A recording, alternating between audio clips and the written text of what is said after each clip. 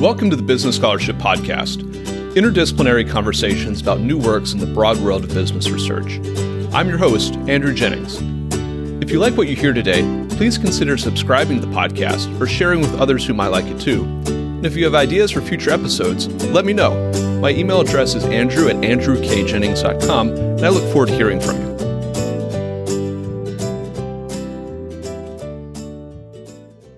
Our guest today is LT Zhang, Assistant Professor of Business Administration at Harvard Business School. We'll be discussing his paper, Shaking Things Up, Unintended Consequences of Firm Acquisitions on Inequality and Diversity. I'll add a link to the paper in the show notes for this episode. LT, welcome to the Business Scholarship Podcast. Thank you, Andrew. Thank you for having me. So, LT, I thought this was an interesting paper looking at the impact of M&A on the skill gap between high-skilled and low-skilled employees in an acquired workforce and the equality gap between racial and gender equality factors in an acquired workforce. I wonder if you could discuss some of the motivation behind this paper. What are some of the empirical questions that you set out to explore, and what were some of your initial thoughts going into this project? Yeah, absolutely. So I'm a sociologist studying racial and gender inequality in organizations. So one thing that we've been noticing a lot in the literature is that racial and gender gaps have been persisting pretty much since the 1980s. We have been making some progress, but the progress has been pretty slow, right? And to me, that was surprising because if you talk to any of these organizations, they will tell you that they really care about diversity, right? They will say things like, look at my board. I got a lot of women on the board. I got a lot of racial minorities on the board. Look at my company policies. I got diversity training. I got diversity programs. I got all these things that try to help and promote diversity in the workplace. But if you look at the statistics, the proportion of women and racial minorities middle managers in the U.S. today is still very low. And if you look at the trend in the last 20, 30 years, it hasn't changed a whole lot.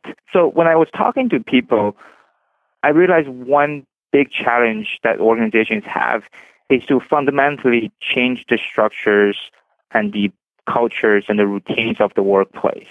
Right. So when organizations say we want to do something to improve diversity, or when the CEO is set out to do something to improve racial and gender equality in the workplace, it's easy to add a woman or a racial minority to the board, but it's actually really hard to fundamentally change the way the workplace is run. It's really hard to change the existing hierarchies.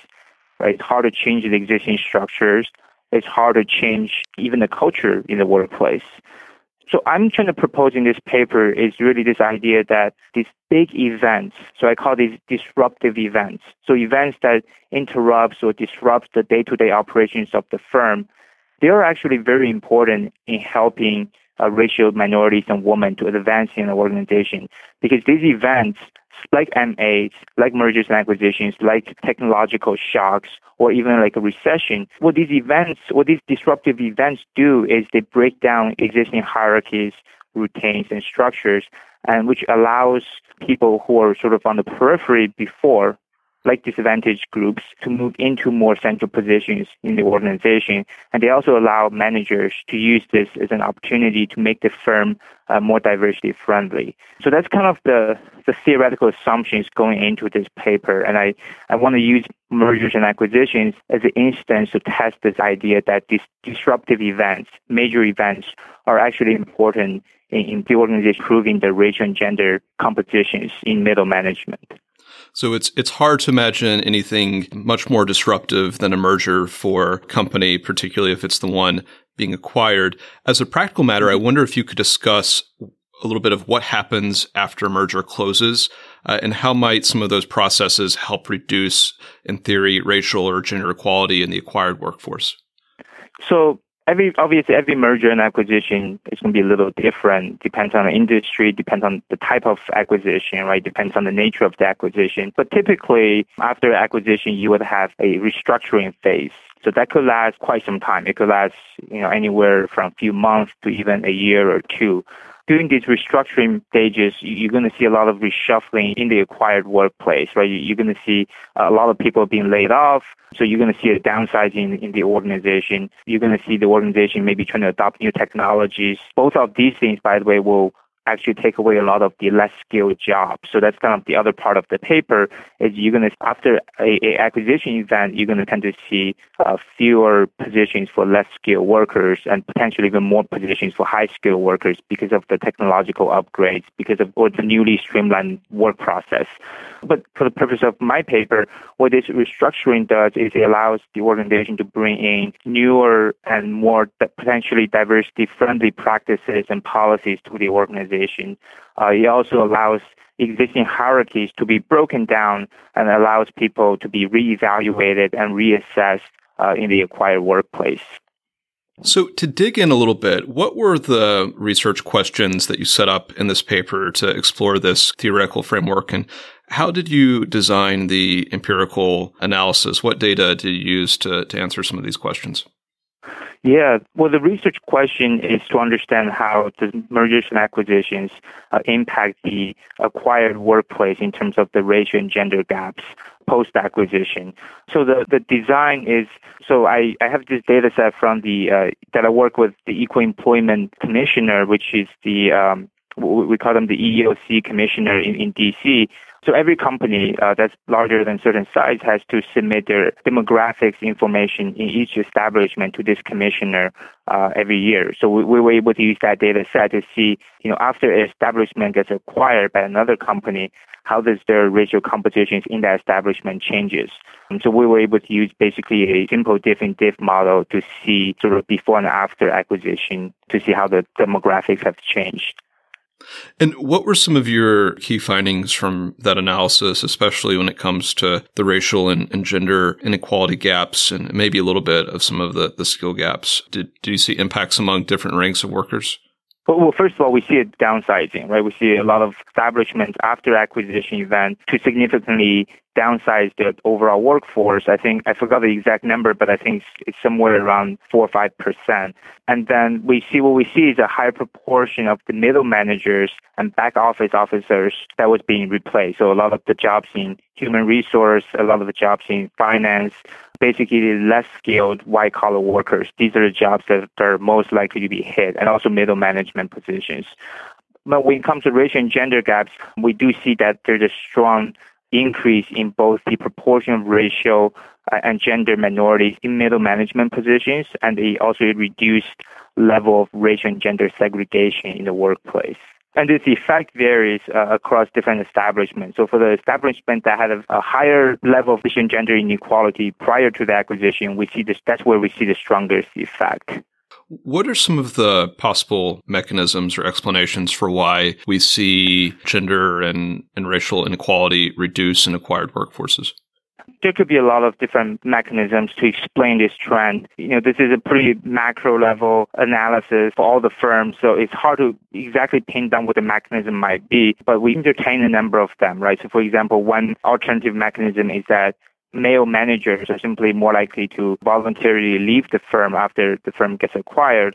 So we see whether or not this effect is stronger in a recession period or in a period of high employment to see whether or not these departures might be driven by volunteer departures. We don't really see that. So in my paper, we test a number of these different alternative hypotheses. Like I said, it's hard to pinpoint exactly what might be the mechanism, but I think I'm speculating there could be a combination of two things. One is that restructuring allows for a very thorough and extensive reevaluation of all the employees, which may help eliminate either previous biases or eliminate network homophily. And another possible mechanism I'm thinking is just the senior managers use this as an opportunity to kind of increase the diversity in the workplace. In addition to this empirical analysis, you do a good bit of qualitative research as well, including interviews you did and review of practitioner materials. What did you learn from that qualitative research and analysis, and how does it maybe help explain the empirical results, or does it provide some weight to some of the hypotheses that you have for what's driving this reduction in inequality in acquired workforces? So I think the qualitative research helped me better make sense of what's going on in the workplace after they've been acquired. I think there are a couple of themes that came out of this qualitative analysis. So a number of people mentioned senior managers highly attentive to diversity numbers during these restructuring processes, right? So that's kind of reinforcing the mechanism that this might be a conscious effort by the senior managers to increase their level of diversity, or at least to protect their level of racial and gender diversity in the workplace. So we hear that a lot. I also ask people how likely is that these firms tend to cut down, the number of highly paid senior workers who might be more likely to be whites and men, right? So that's another possible alternative mechanism. Most of them say that's kind of unlikely. So again, this qualitative analysis, I don't think they necessarily tell me what's going on exactly, but they help me shed some light on what might be some of the possible mechanisms. And I think, again, it can pinpoint to the two mechanisms that I mentioned earlier, that this could be either because of an opportunity for managers to reevaluate everybody. It could also potentially be an opportunity for the managers to increase their diversity in the workplace. What implications do you think the research in this paper holds for academics or people in industry about how they think about M&A, about workplace inequality, and how those two things might intersect? Well, I think my kind of the theoretical idea is that these major disruptive events, we tend to see them as disruptive to workforce. We see them as in rather negative light. But what I'm trying to pinpoint with this paper is that this could actually sometimes be a positive thing for certain type of inequality in the workplace, because by breaking down existing structures and hierarchies, this could actually open up room for people who were previously on the periphery.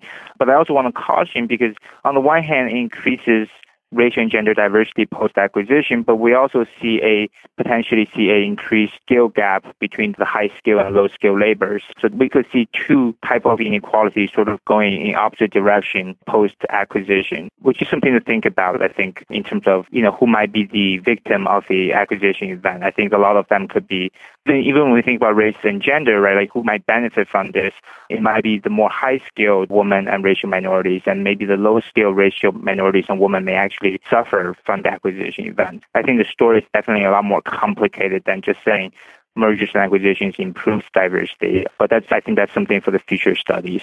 LT, what closing thoughts might you have for listeners about this conversation and for this paper?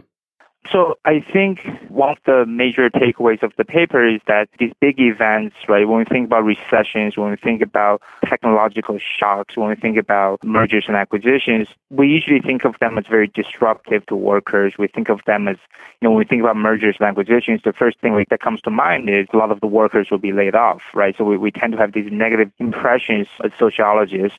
We tend to have these negative impressions about these major events. But what I'm really arguing in this paper is that these major disruptive events could actually shake things up and actually create more equality, create more room for marginalized groups to advance in an organization. So that's kind of the insight of the paper. Now, in terms of future work, I'm working on another paper right now that looks at how does retail firms, after adopting e-commerce, how does that shape their workplace dynamics? And I'm trying to see if some of the similar arguments could apply there, right? When you have a new technology that changed the way the organization do things, how does that shake up the existing hierarchies and structures in the workplace? So I think this is kind of the direction I'm going to go with the next couple of papers, just to have this idea about how disruptive events could actually have a positive consequence in reducing inequality in the workplace. Our guest today has been LT Zhang, Assistant Professor of Business Administration at Harvard Business School. We've discussed his paper, Shaking Things Up, Unintended Consequences of Firm Acquisitions on Inequality and Diversity. I'll add a link to the paper in the show notes for today's episode. LT, thank you for joining the Business Scholarship Podcast. Thank you, Andrew. Thank you for the opportunity.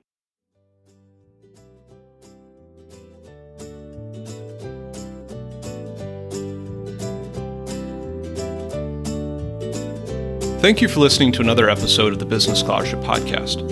If you like what you heard, please consider subscribing to the podcast or leaving a rating on your favorite podcast app, or let other people know about it too. If you have suggestions for future episodes, please let me know. My email address is andrew@andrewkjennings.com, and I look forward to hearing from you. Until the next time, I'm your host, Andrew Jennings.